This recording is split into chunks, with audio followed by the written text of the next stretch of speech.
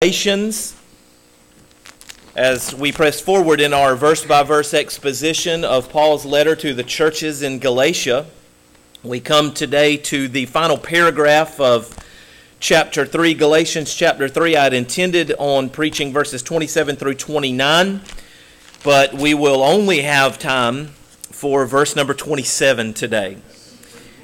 Happy the people who have a self-conscious pastor and is considerate of their time. And we could just go ahead and merge both morning and evening worship services into one long protracted service, but I will not test your faith and patience to that degree yet. Galatians chapter 3, this and next Lord's Day, Lord willing, we'll consider verses 27 through 29, which I will read in your hearing. Galatians 3, verse number 27. Paul writes, "For as many of you as were baptized into Christ have put on Christ. There is neither Jew nor Greek. There is neither slave nor free. There is neither male nor female. For you are all one in Christ Jesus. And if you are Christ, then you are Abraham's offspring and heirs according to promise." Amen. Story is told of the preacher who went to pastor a particular church. And this preacher was fond of preaching on water baptism as his subject. I guess he thought that it was the best subject for him to preach. He was most skilled. He estimated himself to be a preacher about water baptism. And so Sunday after Sunday, he was like a one-trick pony. He kept going back to a sermon about baptism every single week, preaching about baptism. And the people, as you could expect, began to grow a little weary with hearing the same kind of a sermon on baptism every Sunday. But he just kept right on persisting. And so in desperation, the deacons got together and they came up with a plan. And they asked him to allow them to choose his next sermon text for him, to which he agreed. And they chose Genesis 1, verse 1, first verse in the Bible. And they reasoned among themselves, now let's see him get a sermon on baptism out of that verse. And so he got up to preach and he announced the agreed upon text, Genesis 1:1. He read, "In the beginning, God created the heavens and the earth."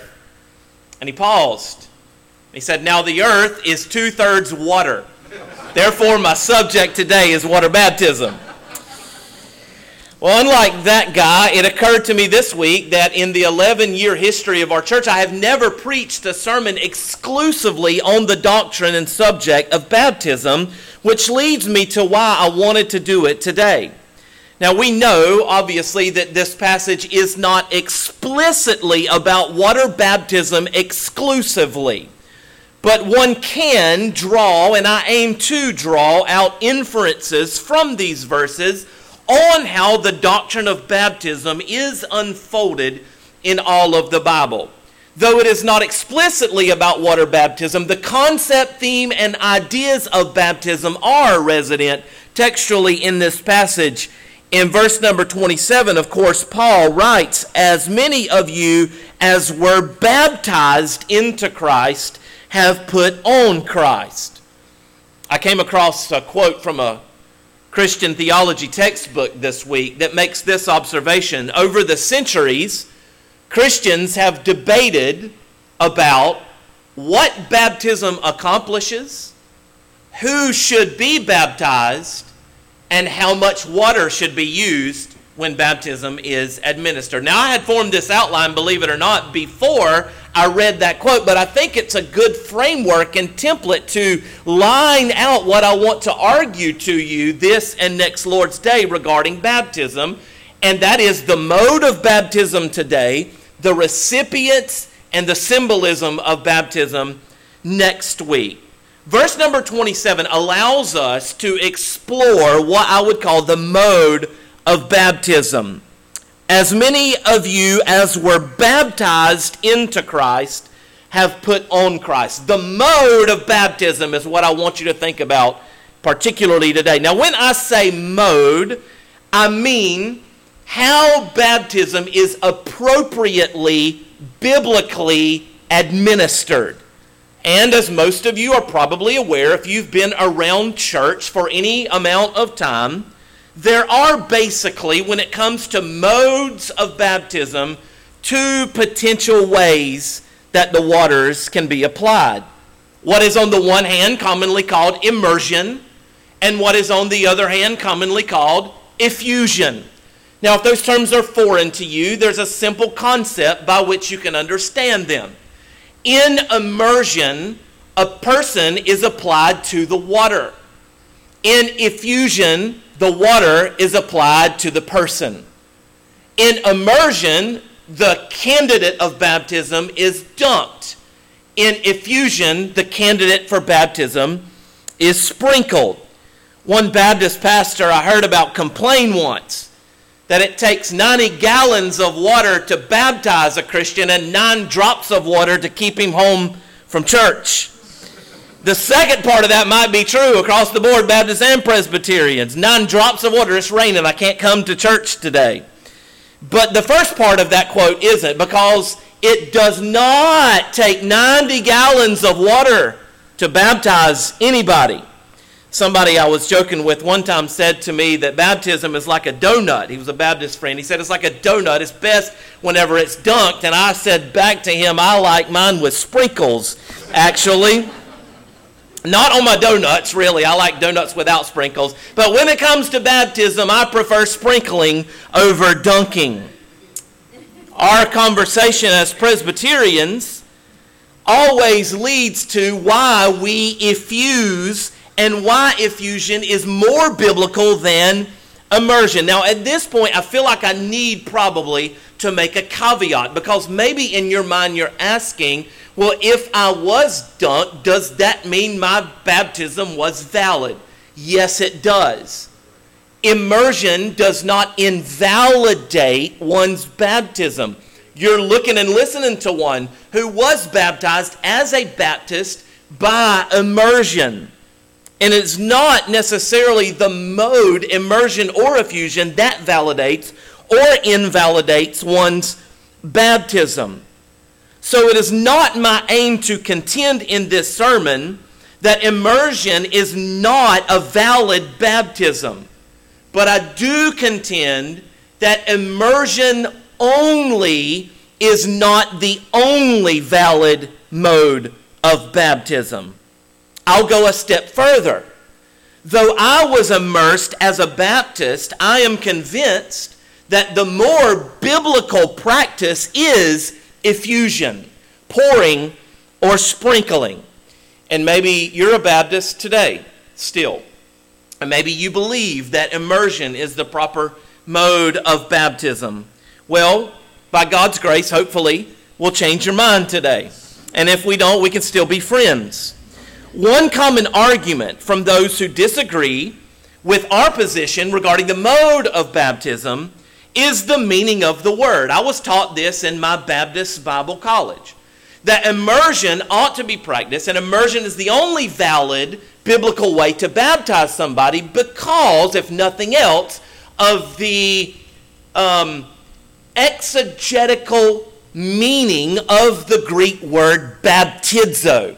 It's interesting that baptize is one of these words that there is no real English equivalent to. So the translators of the New Testament, when they came across baptizo, just anglicized it a little bit and said baptize. It's a Greek word. And often the argument from an immersionist goes something like this. Baptizo means to dunk or to make fully wet. Therefore, unless you have been dunked, you have not been baptizo. That's sort of the basic contention, to which there are two replies that the Reformed might give as rejoinders. The first is that it is demonstrably false. That argument is demonstrably false. Baptizo, though at times can and does in the New Testament refer to dunking, it doesn't always refer exclusively to dunking. Jesus referred one time to the Pharisees in a scathing criticism about how pedantic they were about their ritualistic hand washings and the washings of their dining couches and tables and furniture and whatnot. And the word that Jesus uses there for washing of their hands and washing of their tables and washing of their couches is the word baptizo. And it is far more likely, you wash your hands, don't you, that you don't wash your hands by dunking them under water, but applying water to your hands. And certainly they didn't wash their couches by picking up those couches and throwing them in a pool, but rather they would apply the washing, the baptizo waters to their couches. The water was applied to the object, not the object to the water. In that case, baptizo does not mean to dunk, but it means to sprinkle. Moreover, in Daniel 4, in what is called the Septuagint, the Greek translation of the Hebrew Old Testament, you remember Nebuchadnezzar is predicted to, not many days hence, lose his mind. And he is going to go out in the field, and he's going to act like a wild animal, and he's going to live out there, and he is going to be wet with the dew of heaven. And the word there, by the translators of the Septuagint into the Greek, is a form of the verb to be baptized. Nebuchadnezzar was baptized with the dew of heaven. Now, I've seen people get dunked underwater and it be a valid baptism, but I ain't never seen anybody get dunked in dew. Dew settles down on top of a person. And there, the word is baptized. So you see, in the concept of the translators and Greek scholars, both of Old and New Testament, the meaning of the word baptizo can, but does not, demonstrably so, does not always exclusively refer to someone being dunked underwater. Sometimes it refers to the water being applied to them. That's one argument to the baptizo argument. Another rejoinder that the Reformed give is, second, even if and when baptizo does refer to immersing or dunking something underwater, that should not invalidate sprinkling as a proper mode. Let me use an analogy. The other sacrament of the church, there are two, of course, instituted by Jesus Christ, given to his church that they are to practice until he comes. One is baptism. The other is the Lord's Supper. And we adapt that phrase, the Lord's Supper. Sometimes it's called Eucharist, to give thanks to the Lord. We give thanks as we receive a meal. Sometimes it's called the Lord's Supper because that is also language adopted straight from the language of the Apostle Paul in 1 Corinthians 12. He calls the Lord's Supper the supper of the Lord. And what's interesting for our subject touching on it at this point is that the word supper that Paul employs in the Greek is the term deipnon. Deipnon. And I point that out because literally translated, deipnon means a feast or a banquet, a table full of food. So if we can only baptize by dunking, then we can only celebrate the Lord's Supper by feasting. If baptizo means that we must dunk a person underwater, then deipnon means that we must serve a full table, a banquet feast, in order to adequately administer the Lord's Supper. But nearly every Christian denomination recognizes that the Lord's Supper isn't about how much bread and wine is used in the celebration of it, but that bread and wine is used in the celebration of it. And in the same way, we might say it is proper to recognize that baptism isn't validated or invalidated by how much water is used, but that water is used. Baptism is predicated then on the promises attached to the water, not the amount or volume of the water. Another common objection, you see why I just chose to stop at verse number 27, by the way, this morning. Got hung up on the mode. But another common objection to sprinkling might be that the imagery, I've heard this one, I've used this one in my Baptist past, that the imagery associated in the New Testament with baptism is that of burial. Burial. When I got baptized, the pastor uttered this formula over me and probably you if you were baptized as a Baptist, buried with him in the likeness of his death, raised up to walk in newness of life. That incidentally is not wrong because it's right out of the Bible. Romans 6 associates our baptism with being buried. But I would ask at this point, whose burial? Buried with whom in the likeness of whose death? It is Christ's death and Christ's burial that our baptism identifies ourselves with. And our Christ was not buried the way we bury. You know, we live in the West and we live a long way away and a long time removed from the way they would bury in the ancient Middle East. But we bury below ground. Jesus was not buried below the ground. Jesus was not buried below the dirt. He was buried on a rock table, wasn't he? In a hollowed out tomb in a cave.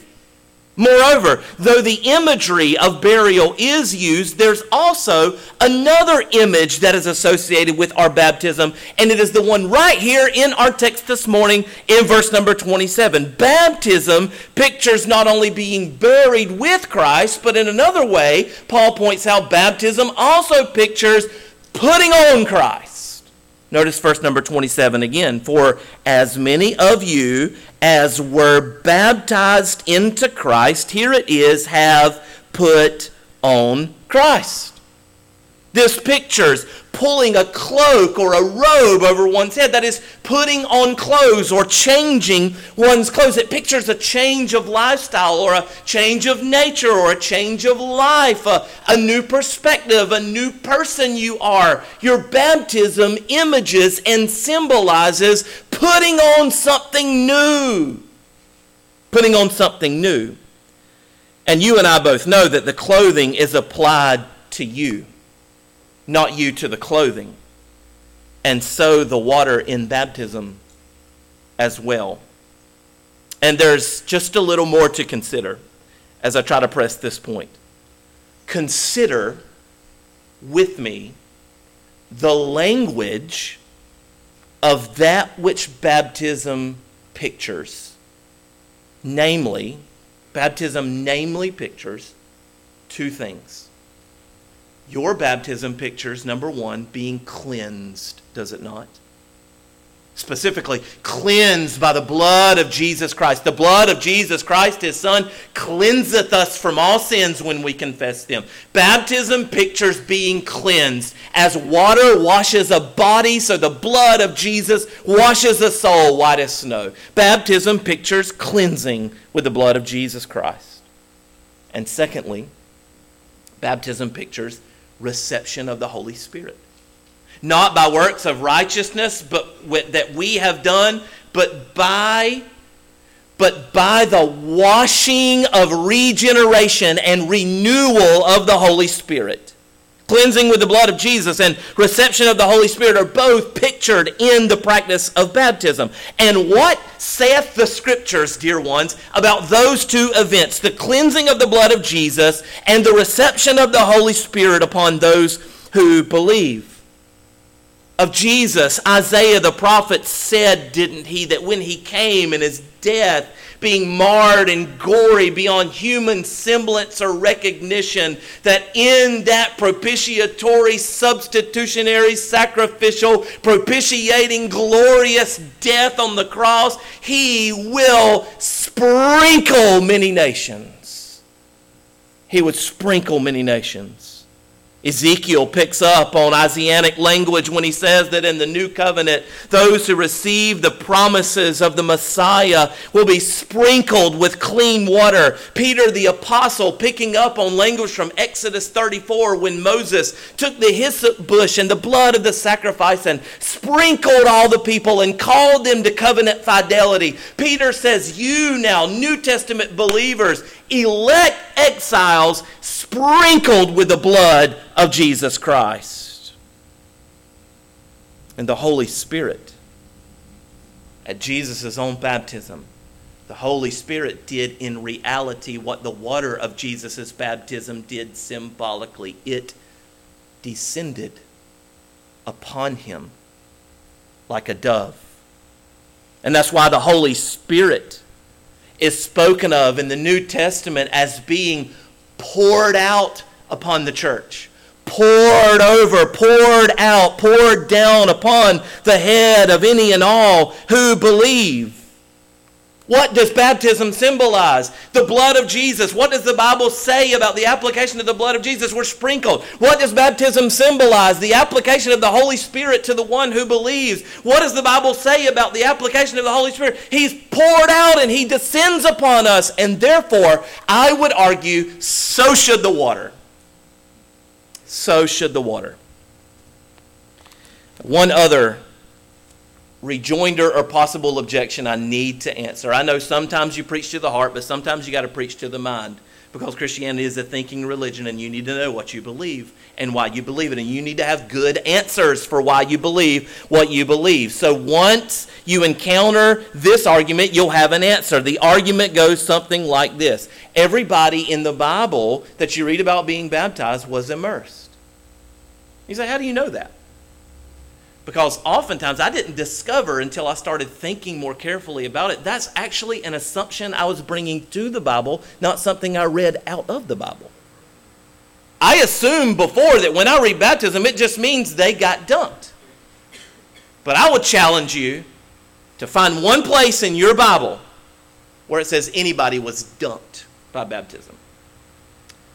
Now, there is one, I think, reasonably good argument to indicate that perhaps some were dunked. And again, I'm not arguing that some could not have been dunked. And the argument is that when somebody gets baptized, they're spoken of, at least on some occasions, as going down into the water and then coming up back out of the water, which indicates they were at least waist deep. But notice in those passages where one goes down into the water and comes back up out of the water, not only is the one baptized going down into the water, the baptizer is going down into the water as well. Connoting that, the most logical and reasonable expectation is that they both went down into the water, and the water was then applied to the candidate for baptism as they came back up out of the water. Logistically, this makes far more logical sense when you consider the mass baptism that you discover in New Testament times, regarding the thousands at the day of Pentecost, regarding the hundreds if not thousands of ones that John the Baptizer baptized. The physical toll on one's body for, say, 12 apostles or one John the Baptist to baptize people by dunking by himself was more than could be done by one person physically. And so this is where we arrive at a suggestion leading us to the mode of baptism. The mode of baptism: effusion or immersion. Which is more biblical? Which is more consistent with the language and the symbolism employed by Scripture in baptism? And so today, as we close, I want you today and next week, Lord willing, to be thinking about baptism. To be thinking about baptism. I don't know if you came to church today expecting to hear that application for you, but I want you to be thinking about baptism, and therefore I want you, no matter where you are in your walk with the Lord, or if you have never begun walking with the Lord, if you've never been converted, I want you to ask yourself a few questions about baptism. The first is this: I want you to think about baptism and ask yourself, first and foremost, have you been cleansed in the fount? Have you been cleansed in the fount? One wrong way to read verse 27 is to read it as saying water baptism makes you born again. Because in verse number 27, the kind of baptism that Paul refers to ultimately is not a water baptism at all, but a spirit baptism that water baptism only is a symbol of. Only a picture for. As many of you as were baptized into Christ. Read there, as many of you who have been sprinkled with His blood and regenerated by His Holy Spirit. And that is why the Bible employs what we call sacramental union. That's what Paul does here in verse number 27. An association between the sign and the thing signified. The picture and what the picture points you to. But the sign can't get you to the reality in and of itself any more than standing under a sign that says Jacksonville is 35 miles south of here is actually Jacksonville. That sign is saying, go this way and you'll arrive in Jacksonville. So baptism says, go to Jesus and you'll arrive in heaven. But baptism is only a sign, not the thing signified. And yet in Scripture, the two are sometimes closely connected because one points you to the reality of the other. Baptism says you who believe have put on Christ. But if you are not saved, hear me now, your baptism is no more for your salvation what circumcision was for the unbelieving Old Testament Jew. It was not a sign of their salvation, but of their condemnation. Baptism, listen now, hear this preacher today, baptism preaches the gospel to you, church. Baptism preaches the gospel to your eyes and to your ears and to your touch. Don't you hear it? As you think about your baptism, don't you hear the gospel proclaimed? Don't you see the gospel displayed before your wondering eyes? Baptism itself says, do not trust in the water, but there is a fountain. There is a fountain filled with blood drawn from Emmanuel's veins, and sinners plunged. Maybe I should say sinners sprinkled with that blood. Hallelujah, lose all their guilty stains. That's why God gave baptism to His church. To say that Jesus' blood can wash our filthy souls as white as snow. So really, as I've asked you today to think about baptism, I am not asking you at last, ultimately at the end of the day or end of your life, I am not nearly as concerned over whether or not you have been baptized.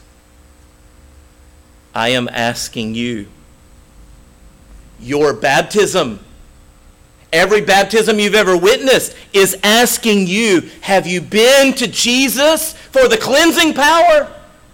And are you washed in the blood of the Lamb? That's what matters most. That's what baptism says to you. Have you been cleansed in the fountain? Second, think about baptism. Ask yourself if you have been confirmed in the faith. Now, on the one hand, I say that it matters less if you have been baptized with water and far more that you have been baptized with the blood of Jesus Christ. Yes, but on the other hand, let us not lose sight of the importance of baptism. Have you been confirmed in the faith? What I mean to propose to you here is, have you joined yourself to the covenant people of God by baptism? Because that's what water baptism does. Water baptism does not convert you inwardly, but it identifies you certainly outwardly with God's covenant people. Paul says in 1 Corinthians 12, by one Spirit we were baptized into one body. Jesus says in the Great Commission, go and make disciples by baptizing them and then teaching them. Though one is not born again by baptism, they are confirmed as disciples by baptism. Jesus says you make disciples by, number one, baptizing, and then number two, teaching them. All subjects who have been baptized are disciples. That is, they are associated with the church in a covenantal relationship. There was a French writer named Barbusse who told of a conversation that he overheard in a trench full of frightened soldiers wounded during the First World War. And one of the men was wounded mortally, and he knew that he only had a few minutes to live. And he said to the other man, I know that you have lived a very bad lifestyle.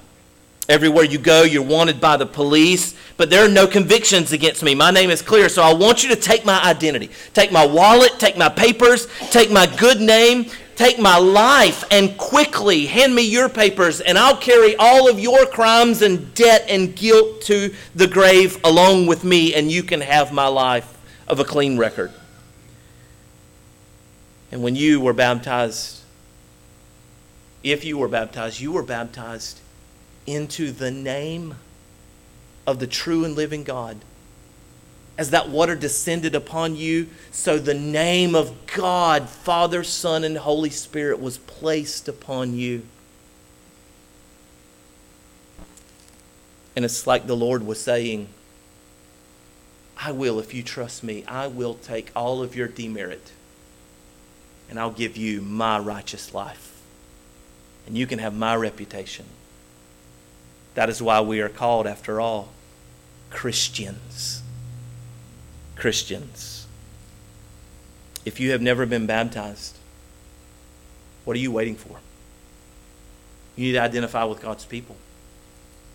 If you Christian parents have never presented your children to be baptized, why would you not lay hold of the claim of God's promises sealed to your children in the sacrament that brings them under the membership of the local church? More on that next week. But thirdly, ask yourself, have you been consecrated unto faithfulness? Think about your baptism and ask yourself, are you doing what the Puritans would have called improving your baptism? That is, by God's grace, conforming your life to that claim that was placed upon you by the Lord in baptism. Consecrated to serve Him and His purposes, to live your life for His honor and His glory. God claimed to lay hold of you in baptism. He says you are a child now by faith of the true and living God. Ivan the Great was the Tsar of Russia. It's the 15th century. He brought together all these warring faction tribes in Russia. And he was courageous as a fighting man, as a general. He was very brilliant. He drove out the enemies called the Tartars. He established peace across the nation that had not been seen for hundreds of years. And as he was so busy waging war during his campaigns, he got so caught up that he never married. He never had a family. And his advisors told him, you want to perpetuate your legacy. You want to pass down the rulership over Russia, but you need to get a wife, and then you need to have children so that you could do that. And you need to sire someone who can take over the crown. And he agreed, did Ivan. And he said, go and search for me a bride. Go find someone that I could marry. And if you could find a suitable woman, I would be happy to do so. And so his advisors searched all over Europe looking for a bride for Tsar Ivan. Until finally they found the one they thought would be perfect. She was the daughter of the king of Greece. She was a princess. But there was a snag. She belonged to the Greek Orthodox Church. And Tsar Ivan did not. And so one of the priests advised, if you want to marry the princess of Greece, you've got to get baptized, because we will not allow her to marry any unbaptized man. You need to be baptized. And the 400 men who serve as sort of like your secret service, your guardians, they need to be baptized too, because we can't have pagans guarding a supposed Christian man after all. You'll all need to be baptized. Now that presented a hard political dilemma for Tsar Ivan, because once baptized, the Greek Orthodox Church taught that they would no longer be allowed to take up arms. They couldn't fight anymore if they submitted to baptism. So they got their heads together and they came up with this creative meeting in the middle of compromise. That is, in the Greeks, baptized by immersion. In the Greek Orthodox Church, they baptized by immersion in this case. That Tsar Ivan's 400 men could be baptized by immersion. And what they could do was, instead of throwing down their weapons and stopping being soldiers, they could just hold with their right hand or their fighting hand their sword above the water, and the rest of their body could be baptized, but the sword arm would not be baptized, and therefore they could use that arm to still fight as baptized men. This became known as the unbaptized arms protecting Tsar Ivan. It's like they were saying, weren't they? This much of me is dedicated to the Lord, but this much is still serving myself. Are you living that way today? Do you have baptized or unbaptized eyes? Are your ears baptized? Is your mind baptized, or is it unwashed and filthy? Are your hands devoted to serving the Lord? Are your feet devoted to walking in His paths? Are your hands and your eyes and your feet and your whole being a living sacrifice to the God who graciously has washed you with the blood of His only begotten Son? Or are you still holding out areas of an unbaptized life? Think about baptism today and ask yourself, have you been consecrated unto faithfulness? Let us pray. Thank you, Lord, for your word. And may you write its truths on our hearts. Thank you, O Lord, for the cleansing power, the blood of the Son of God, the refreshing, renewing, regenerating, resurrecting power of the Holy Spirit. And Lord, may we all leave this place today confessing that there is nothing in our hands that we can bring, but simply to the cross can we cling. Naked, we come to Thee for dress, and helpless, we look to Thee for grace. We are foul indeed, but we thank You that to the fountain we can fly. Wash us, Savior. Wash us, or we die. We praise You and bless You for the beauty of baptism and the privilege of being baptized into Your name, most holy. For it is indeed in that name that we pray. Amen. Amen. Brother Kevin.